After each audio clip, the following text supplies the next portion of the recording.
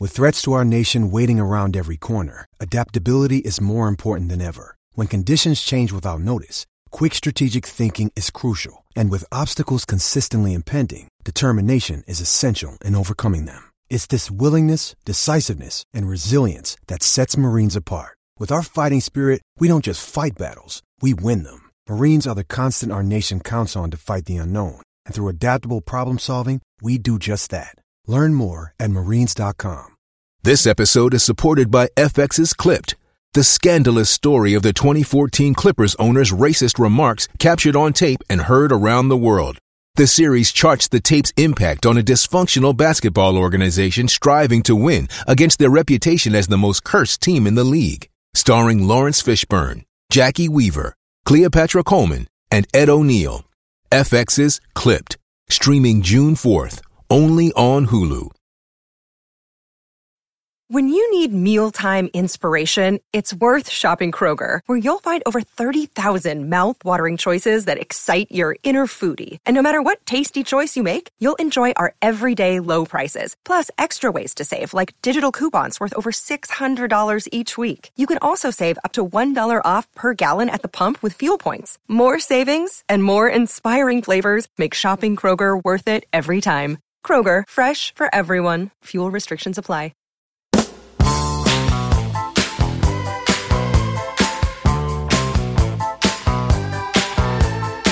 Hello and welcome to Stop Hammer Time. It's a punchy Stop Hammer Time this evening. Jim, we only have half an hour, so only half an hour. Around, Jim. Well, it's not normally me. It's normally you. You're normally waffling on about you start talking about music and sculpture and all kinds of stuff. All kinds of bollocks. We have to get on with it. Well, no. Jim, shut up. What? Shut up, Jim. We have to get on with the podcast, Jim. Well, I haven't said anything yet. Joining me this evening, Jim Grant. Good evening. How are you, Jim? Oh, I'm very well, thank you. Where's the family? We've got to get on with it, Jim. We have to get on with this podcast. What's the matter with you? I don't know. Joining us on Stop Hammer Time this evening are two Stop Hammer Time legends, it's fair to say. Yes. From the early days of Stop Hammer Time. Absolutely. This is a sort of twin attack from two legends of the original kind of 2007, 8, 9, the early days of Stop Hammer Time. In at the start, they were. In at the start. Yes, yeah. And legends for two very different reasons. One of them, Jim, you can see him, so it won't be a surprise to you, but I'm going to describe him anyway. Okay, you carry on. Do you remember the first playoff final under Alan Pardew to get back in the Premier League was not due to be shown on Australian television at all? Much woe, gnashing of teeth, tearing of hair. Mainly from one man. Yeah. Yes. And we have that man here this evening, the man that bought the rights to that game and had it broadcast across Australia. It is David P. Lewis. G'day. Good to be here. David has had men killed. Yes. He's a business motivator. He's a business. He's a roll your sleeves up, get it done sort of guy. He's written a book on business, and he knows what business. And if you don't stick to the 30 minutes tonight, you know what's going to happen, boys. David's done an agenda. I'm here. There's going to be an agenda, any other business, and a vote, and then set the date for the next podcast. Yes, he is organised, and this fucking around we're doing, Jim, is amateurish. Right. Also joining us in the early days of the podcast. We were struggling under Zola that season, and there was a clear possibility that we might be relegated. The mood was low in the dressing room, and things seemed to be going wrong. Things were grim. And then the Rhino Long Cake formula came out. A formula of match results predicted by Clyde Rhino Longcake that would ensure our Premiership survival, and in fact that happened. It did. It proved to be uncannily accurate. Subsequent formula, the random guesses of a man from Lincolnshire proved to be uncannily accurate, and we clung onto it like a life raft. But it was, but equally, I think there was a Rhino Longcake formula for the beginning of the last Sam season that he had to adjust for the tremendous results we were getting in the first part of that season. Yeah. But also, he must be remembered, and let's introduce him now. It is Clyde Rhino Longcake. Good evening. Hello, Clyde. Cried? We can edit that out, can't we? Get on with it, Phil. Get on with it, Phil. Call him Cried. Push on. I don't know why. Push on. Let's push on. But Also, Clyde, when we were relegated to the Championship, Jim, you and I have seen West Ham play in the second flight many times. Yeah. Before the advent of the Premiership, it didn't bother you. You would just go, you're playing a different set of teams in the second flight of football. Clyde, very movingly, I think, when we got relegated under Grant, immediately published the Rhino Longcake tour of Championship teams. Yes, with this positive attitude that we would just go out and play in this other division and play all these teams. And what a season that was. It was good, it was wasn't an it? enjoyable season. It was great. It was Sam's finest hour because he was the manager to manage a team in the Championship. Barnsley away to this day remains one of my favourite ever West Ham days out. And the day I met Craig Crimson. Yes, that's right. We met the Crimsons. Yeah. We went up for the weekend. We played poker. Do you remember? Well, not really. High stakes poker game. Not really. It's all a blur. I seem to remember you claimed never to have played before and won. I did win. Yes, that's right. But I hadn't played. Well, I hadn't really played before. You were going. Oh, what are these? What are these pictures on the front of these cards? Oh, what's this? Oh dear! Like you've never even seen playing cards. It was the worst hustling. Well, I led a deprived childhood. Yeah. Your father was ran a strip club. Yeah, depraved childhood. Sorry. Sorry. I got the wrong vowel. Absolutely. During the course of this podcast, we will discuss. There are 3 games to talk about. Which, given that we've only got half an hour, we'll probably talk about them in just collectively. But they are the West Brom away, which Jim you went to. I don't think the rest of us went to. Yes, I can regale you with another unhappy on my personal account West Brom experience. Although we might not have time for that, Jim. We might not have time. I won't bother. I was late again. Well, you were costed. No, I got stuck on the M25. I knew I was going to be tight. I had to work in the morning. I knew it was going to be tight for time, but I got stuck on the M25. There isn't time, Jim. There isn't time for this. There's never time. We have to press on with this podcast. So, go on, Jim. No, it's all right. No. I don't know. It's just that well, if you missed the first 20 minutes, you saw the goals. It wouldn't let me in. I missed the first half as it was in the end. I could have got in to see Noble's second goal. Right. I heard the roar. What a pisser! Yeah, it was. Ironically, in the week that the Hillsborough verdict came out, they couldn't find the steward with the key to the big gates that they'd locked. Ooh. Interesting. Brilliant. Yeah. Interesting. Then the Swansea game we've got to talk about, which was last Saturday. Do we have to talk about the Swansea game? It's interesting, wasn't it? That one. It was interesting. We can probably talk about them all collectively, really, can't we? Yeah. Possibly we'll talk about the closing ceremony. Yes. The closing ceremony. Yes. I tell you, having flown over specially for these last 2 games, because I was at the Swansea game on Saturday and also the game last night, of course.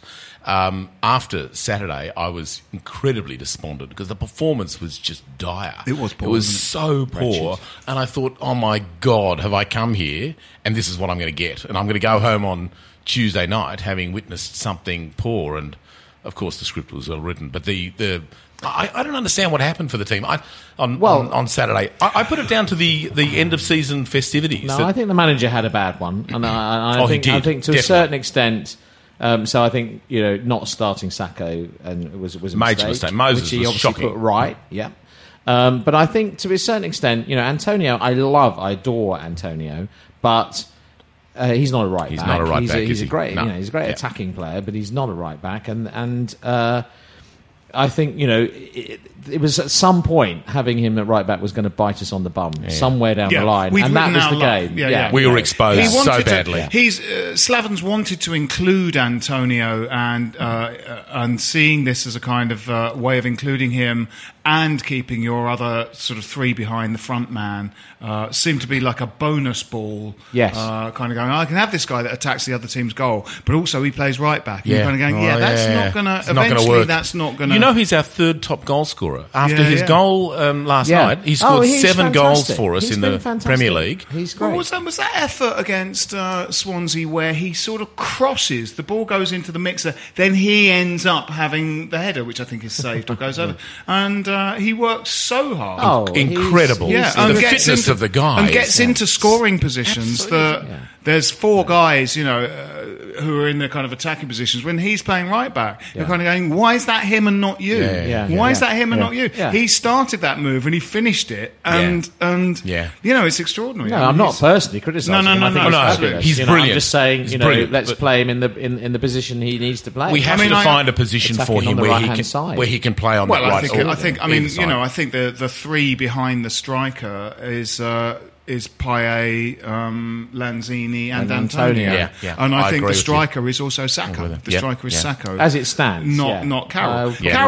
Carroll, actually, it was a triumphant night last night, but it wasn't a great night for Carroll. And Swansea, he was not particularly good. No, he wasn't particularly good at Swansea, but I thought he played well. He did. He played fine last night, but for what he is, I think the way Slaven, if Slaven wants to play with one up front in a non-Sam type way, it's got to be a more mobile player than him. It's got to be someone who can lead the line, but with pace and better finishing ability. Yeah. I mean, it was encapsulated by the moment when he was through one-on-one. Last night. We need Absolutely. This 25, 30 million pounds they're going to invest needs to be invested in a player who puts that chance away 9 times out of 10. And for how many seasons have we had this where we've had a player through one-on-one, Carlton Cole? Oh, well, Carlton Cole was to death. But I mean, he was famous for it. But so many others as well. One-on-one, and we don't score. No, that's right. And Di Canio one-on-one would take it round the keeper, go back, go round him again, give the keeper another and then chance, put it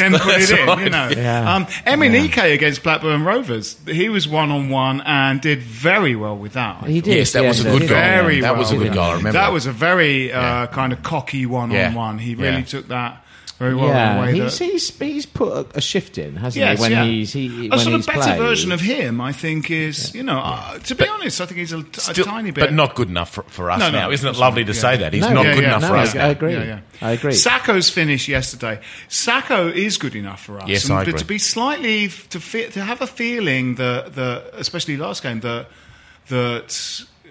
Slaven's slightly been won over by Carroll's, especially the excellent performance against Arsenal. Yes, but I think it's a slight, self-delusion.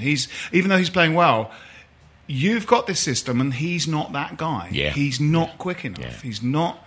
Because you're going to hit you want to hit teams on the break with counter-attacking football. I think Carroll's great for us for next season as an impact player from the bench. Oh, I think we can have that now. And he's worth that. That's his role. Holding up the ball is fantastic. Yeah, he's very good at that. Yeah.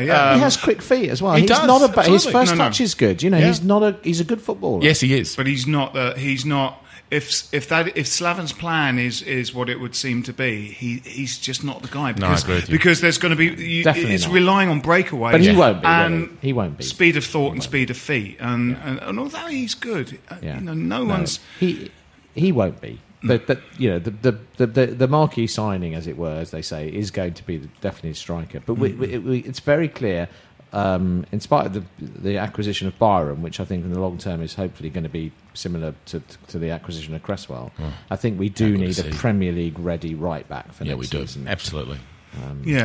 Well, if then we have the whole of Bratislava coming in next year, I don't know what his name is. What's his name? I don't know. Starts with the B? The Batshuayi. Batshuayi, Bratislava. We'll call him Bratislava for tonight. So all of them are coming to us next year. Yeah. Look, he sounds extremely tasty. I mean, it's be a wonderful striker of that ilk, and if it's him, from what I've seen, he looks outstanding. Young, fast, strong. I think, but Andy knows Payet from Marseille as well. Yes, he does. That link up would be quite immense. Could be wonderful. He'll be wonderful. In the Swansea game, I thought Lanzini was tidy and good. I watched him sort of quite closely for all the game, and we were misplacing passes right, left, and centre. But Lanzini actually was very tidy. He just didn't really manage to affect the game. He was great for 20 minutes. He and Payet were great for 20 minutes. For 20 minutes actually against Swansea, we went at them and we should have scored. You've got to score when you're ahead. It's fantastic. But when we didn't score, and then when they hit us on the break, and then got the second, the heads went down very, very quickly. And actually, Payet, I agree, Lanzini's always tidy, isn't he? But he did. They drifted out of that game. They didn't influence that game enough. And it's okay to have one sort of kind of creative player like that. Not when you got two, I felt we were carrying them both for a lot of that game. Yeah, and that Phil's right. We had a managerial breakdown there. I mean, we could all see after 30 minutes that Antonio was not coping and Moses was hopeless, and he had to be replaced. And he didn't replace Moses until I think about 56 minutes, 58 minutes, something like that. That was way too late. They needed to fix that right side. That's where I think should Swansea, if we'd started Sacco against Swansea and then Carroll had come on for the last 25 minutes, it could have been a different game. I hear Sacco's moved home in the last couple of days, actually. So the home that he was living in... He's living at Spearmint Rhino now. Something like that. It's possible. But anyway, so hopefully there'll be some changes taking place. I've seen a photo. He actually had the Pickford van moving in yesterday. Oh, really? At his house. Right. So. Yeah. That finish yesterday was brilliant. Yeah, it was good. Great. I think it feels... I only really look at the sort of Facebook page to go with this podcast. I don't really look at other sort of fan forums and stuff. But I slightly think, he's a teeny bit underappreciated. I think the fans love him, but people sort of forget how good he is. If there is a kind of a guy that we want to buy next season to transform us, he's not far off being it, but he's had so many spells out with injury. Yeah, I think it's down to having a kind of, not stop-start. He's not really got properly up and running this season, has he? I think with when he gets fully fit and firing... I agree. I think he is. I think he is a good striker. That finish was exactly the sort of thing that he can do very effortlessly, and it was bloody hard.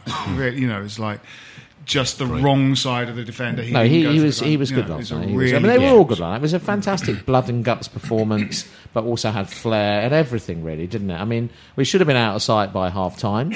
Yeah, but. And you knew that when they brought Carrick on. I mean, the way we actually bossed their midfield in the first half was embarrassing. It was excellent. Really, I think it was superb. Kouyaté was fantastic. Noble was immense last night. Very good. Absolutely immense, and great when he spoke. I thought there was a lot of kind of not very good speaking and slightly pointless interviews in that thing after the final we'll talk about that in a little bit. But I think he spoke really well. Yes, he did. From the heart. Well, he's he is absolutely our talisman now. Yeah. From a few years ago when we started doing this podcast, the notion that he was really, really a bit really dumb. Thick. Really thick. Sheringham said he was one of the dumbest footballers he'd ever met in a team that included Stephen Bywater. So that's a testament to. He's now in every time he has to speak to the media, it's impressive. It's very urbane, very erudite, and he's grown in stature. He doesn't try to be somebody he isn't. Yeah. I think he's great. Absolutely what he knows about is football. He's been playing it since he was really young. We tend to forget playing in the Premiership for a long time. He's 28. That's he's right. only 28. Yeah. I mean, these guys are compared to us, they're kids. Yeah, he's been playing. Are we that old? I think we're that playing old. in the Premiership. I'm incredibly old. Yes, I thought you were. I'm about the same age as Noble. So. I'm biblically old. But it's tough. It's tough at 28 to be a representative of, the whole of a football club. It's a very difficult gig. That's right. And I think he's grown immensely. And I think he's clearly part of what is a great team spirit. Definitely. Yeah. And he's helped create that. So I agree. Absolutely, he has. And we can rival Leicester's performance this year, next year. I really think we can. If we retain the guts of this team, and we will. And freshen it with a couple of... Freshen it with some better ones. We're going to lose, thank goodness, Moses, all the loaners, Song, all the loaners will go. That's right. I think Valencia should be sold, I must admit. I just don't think he's going to make it. Yes, it's tough on him, isn't it? Because Very I think tough. He's good. I think he's great, but I just don't think he's going to make it in the Premiership. And if we can bring in, two really good strikers, a right back, we certainly don't need centre backs. I mean, Collins is in the team. They're bringing in this tall defensive midfielder from Borussia Mönchengladbach. That's right. We've signed him already. And he's been playing centre back for them this season. Oh, has he? Yeah. Okay. So he's obviously someone like Kouyaté who could potentially fill in there. But Reece Burke is Bradford's player of the season. Yeah. And there's Samuelson, but I think... sorry? He mopped up at their awards ceremony. Yeah. Samuelson's a bit young yet, isn't he? He's only but 17. He looks great. Apparently he looks amazing. And they love him at Peterborough. I suppose if we, if in some way we'd either be in secure mid-table or sort of nothing to fight for, I would have liked to have seen, I don't know if they could what the terms of his loan were, but just get him back and throw him on. Well, he played in the under-21. He played in this under-21. So they they have got him back, haven't they? Yeah. Would have quite liked to have seen him thrown on. Yeah. I mean, since we're now vying with Man U for this 5th spot, that's going to go to the last day of the season. So. I think he's only been given dispensation to play in those under-21 games. I think he's still got to play for Peterborough. Is that right? I think. I don't know, but I'm a steward at Scunthorpe, and I've saw Samuelson play against. Came on as a sub, and he just tore Scunthorpe apart. He's got fantastic feet. Yeah, he really is good. I mean, he was at that. Was it West Brom they played in the cup? It was on the telly. Yes, and he was absolutely stunning that night. Absolutely, but you can stunning. see he's still a bit lightweight. He's a kid. Yeah. He looks about 12. He does. So it was the last day last night up to extraordinary at the Bowling Ground. There was sort of ceremony. Obviously, the game went up 45 minutes late, and I think the ceremony was a kind of truncated version, the show was a kind of truncated version of it. It was sort of odd when the light came on like all of those West Ham legends, and what's her name? Holly? No, Bianca Westwood. Bianca, spent sort of the entire time, out of all the people she could have interviewed, spent the whole time interviewing Carlton Cole and Marlon Harewood. Not that there's anything wrong with those guys, but of all the people that were there, a bit weird. Those were the two she spoke to. I think it was like they were just on the front row, because there were so many people there that would have been interesting to hear from. Those taxis took a strange and unnecessarily long route. That's right. To get what they got what they're trying to do is bump up the fare. I think there might have been Uber taxis. Yeah, that's right. They're taking a really long. Obviously, there were a couple of people in those taxis that could have driven the taxi. Steve Potts was a taxi driver, and I think someone else. Where was Billy Bonds last night? Why wasn't he there? Is he not well? I read a story that he got to the ground, but he couldn't get actually to the ground because of the crowd. Because of the same thing that stopped the Manchester United coach getting there. People threw bottles at him? Yeah. I'm sure that didn't happen. That's doubtful. No. That's doubtful. It was a shame about the few idiots who... but ultimately, really misrepresented in the press. I think. But that's the problem. It gives a press who just jump on any opportunity to find a kind of bad story. And for those of us who kind of work in environments where there are a lot of people who have kind of prejudiced views and ideas about football and football fans, and spend a lot of time kind of dealing with it. It would have been great to have gone into work this morning and talk just about the game, but. They just people go, a bunch of hooligans, you smashed up the bus and all this kind of stuff, and it's so disappointing. Yes, I think that sort of misrepresentation of kind of what constitutes trouble. That Millwall game a few years ago, where some people ran on the pitch. It was conflated with something that happened outside the ground, which was bad. Yes. But my response is people will run on the pitch again in the future of football.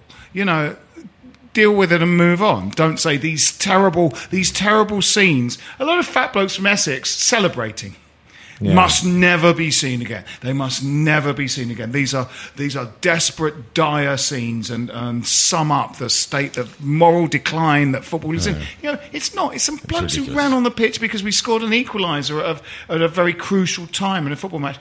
They're cleared off the pitch and you just move on. It's fine. One guy ran on the pitch last night and you heard, this was during the ceremony, remember the ceremony, and you heard the crowd universally boo this guy. Get off, you idiot. What are you doing? This is not what you're meant to be doing. No. And I know that, 99% of the Hammers fans would condemn what happened to the bus. It's completely unacceptable. Yes, absolutely. Completely unacceptable. Well, apparently there were, there were people trying to stop people throwing. That's right. Of course there will have been. But other things that happened, there was a massive sign to the Bobby Moore stand. There was a photograph of it being taken onto a tube train. Right. And there was a thing on the Facebook page that goes with this podcast.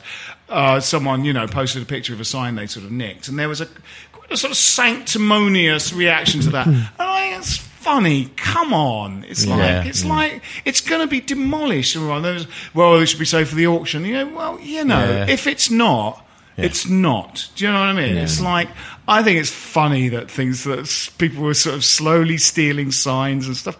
It's funny. Come on, get over it. And how do you guys feel? I mean, look, I've been going to the ground since 1982. My first game was January 1982 against West Brom with Cyril Regis, and it was wonderfully exciting stuff. And okay, look, I attend 4 to 5 games a year is the maximum I would get. How do you feel about leaving the ground? I'm sad.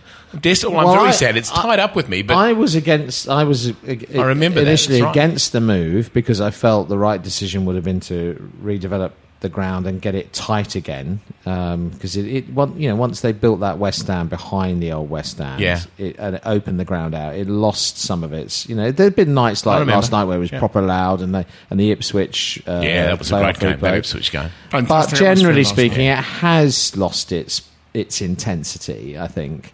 And I'm just stuck in the mud. I just love the my match day routines and the people and the atmosphere around it and so on. And at the time I felt, well, we're not big enough to move to a 54,000. We're going to rattle around in it. And of course, I have been proved wrong on that to an extent. Yet to pan out. I think it's yet to. It'd be interesting to see exactly how many of these 52,000 season ticket holders are diehard West Ham fans. But I know for a fact that someone who I know has just bought a season ticket on spec. He's not a West Ham fan. He just wants to go and see football. Yeah, that's right. I mean, is he going to become a West Ham fan, or as soon as we kind of have a struggle, have a bit of a bad wobble, is he just going to go, I'm not interested in this, I don't want to Well, I mean, for example, I've got one, and I currently live in Australia, although I'm here very regularly, as you know, but I've got one through friends. And you have to leave quite early to come to games, don't you? I do. Yeah. But, I've sort of, we're developing a new piece of technology, actually. Right. Star Trek transport. You're going to be beamed into I'll be beamed into the Olympic Stadium. It's probably something that he would do, isn't it? Yeah. Well, of course. He's probably got his fingers deep into biotech and that's sort of lots of those kind of industries. Well, what we're really working on is if we find a player that is just about to score a goal against West Ham, we're going to beam them out of the stadium. Yeah, exactly. Yeah, so they can't score the goal. Yeah. So that'd be good. Yeah, I think so. I think you just have to, I've come out, I'm just going to have to go with it. I'm not in that extreme camp that says, the kind of Gary Firmager camp that says this is the end of West Ham as we know it. I'm not going to go there. I think we've got to work together to make the club. Yeah. I mean, I'm the same as you, David. I only make a couple of games this season, but it still hasn't settled that last night was the last game. No. Yeah. But it's sort of, it is a bit, a couple of people have made the kind of triggers broom analogy that, I think, we stood at the other end when we went, when we stood, because we stood on the North Bank. That's right, yeah. There's the coinciding of, the ground sort of in a way being reconfigured to be all seating, happening very quickly after the advent of the Premier League when all football changed anyway, and suddenly being in the top flight was super important. That, because because my feeble mind can't deal with more things at the same time, just means that there was almost a ground zero at about 1993 anyway. Yep. It sort of feels that, even though I went with my dad in the 70s, I kind of almost see it as like Mark 1 and Mark 2, even though it's geographically in the same place. And I know that I went through those turnstiles, I got out of Upton Park Tube Station, walked up to the stadium. It feels like two different. It sort of feels like there's a new set of memories from 1993. I think, I don't know, Phil, we were there. We were quite emotional. The day the North Bank went, for me, was more emotional than last night. That was much bigger than because last it was night. an end of that terrace culture. It was an end of that sort of sense that you get into the ground. It was such a different experience watching football from terraces. To even though we stand up in the bobbing probably more. You've got your allocated place. It's a complete. I had a North Bank season ticket, but so you get it in, but you can go where you want. Because we sort of stood up to watch bands. When we were at school, we went to see the specials at the Lewisham Odeon, and standing up to watch bands and standing. I still don't see bands if you have to sit down to watch them. I stand up to watch them. And the fact that when a goal went in and you were on the North Bank, you suddenly found yourself about 10 yards from where you lived. Just carried on by the bodies, and that's like the sort of mosh pit. And absolutely. You're absolutely right, Jim, and I haven't really thought about that. I think there was much more of a kind of lump in my throat when that stopped and you're going, shit, we're going to sit down somewhere else now. Yeah. I hadn't thought about that. You're right. I mean, even it was with a my bigger limited moment for me, attendance, definitely. it's intoxicating to be in that environment. Now, we genuinely have to keep this quite short, because David P. Lewis is here and Jim Grant, qualified football referees, both of them are here. We must have a quick talk. Yeah. And also... Sorry, we must have a quick talk. I was going to say a quick talk about the referee situation. Because there was also something you briefly wanted to talk about, David. The thing you're doing. Just as a shameless plug, but it's a charity thing. I'm on the 23rd of June in Australia. I'm doing what's called the CEO Sleep Out, and what it is that we bid to be part of this event with St Vincent de Paul, which is a charity in Australia, and we sleep out for the night. We have a sleeping bag, a piece of cardboard, and that's it. And we sleep out, and we raise money for the homeless. And my target is $50,000, £25,000. I think I'm up to about $12,000 or $13,000 now, so it's going quite well. So, I'm trying to urge the West Ham fans to support Clive's me. writing a cheque for the full amount. He is. It's quite amazing. Clive, stop that. Stop that, Clive. That's right. Get your cheques in before Clive does. So is there like a Just Giving page or something like that? Yeah, if anybody looks up CEO Sleep Out, they'll find my page linked in there, and it's a great thing. So let's squeeze this in very quickly. Yeah. This has been quite a season for refereeing. Yeah. I thought Dean, actually, although not a referee I always like, I thought he handled the intensity of last night's game pretty well, actually. I do too. I think he could have brought out a few more yellow cards a little earlier on. Yeah. I felt there was some persistent fouling that deserved yellow cards, and that I think that probably would have assisted the game. But look, there were no major incidents. No. The alleged penalty was certainly not a penalty, and nowhere near it. And there are other things that were that was minor. But last night was good. Yeah, Rooney in his ear hole the whole game. Oh, God, yes, it's a that pain. was so irritating. Such a pain. It was depressing. I thought Rooney was shockingly bad awful last night. Yep. I mean, the thought that he's going to be in the heart of our England team in some shape or form. It's just so depressing. Your England team. Our England team, absolutely. But we do feel, as West Ham fans, that aggrieved, because we do feel that, on the league table of key refereeing decisions not going our way, we're rock bottom. We've had a bad season for... Look, we have. There's no doubt that we have. There's been some extremely poor decisions that have been made throughout the season. I mean, John Moss's performance at Leicester was extremely poor. Strange. He compounded errors by giving that last penalty that Carroll conceded. It is incredibly soft, but he was looking for a reason. But the problem is that he missed so many others. The Huth penalty should have been a penalty to Leicester.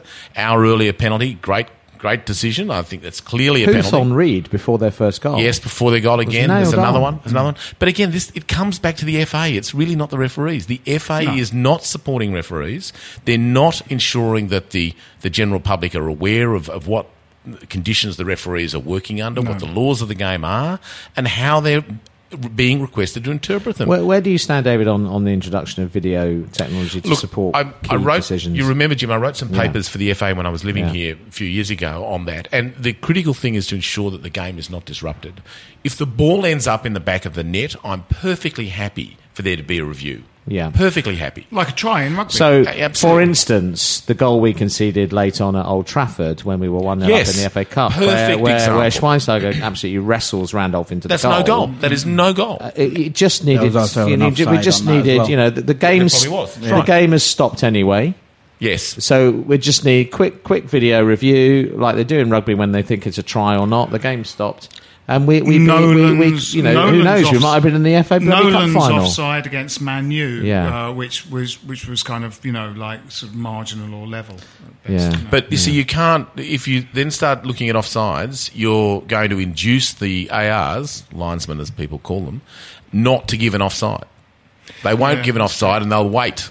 And then we're going to change the game if we do that. I can't support that. My own feeling is that actually linesmen have got slightly better, whilst referees have got a bit worse. That's my just quick impressionistic view. And that actually there aren't too many really, really shocking offside calls. Although we had one with Lanzini's goal against Arsenal. Yes, that's correct. That was a poor decision. Yeah. But it's again, I've done this. I've refereed around the world. It's hard. It's really hard.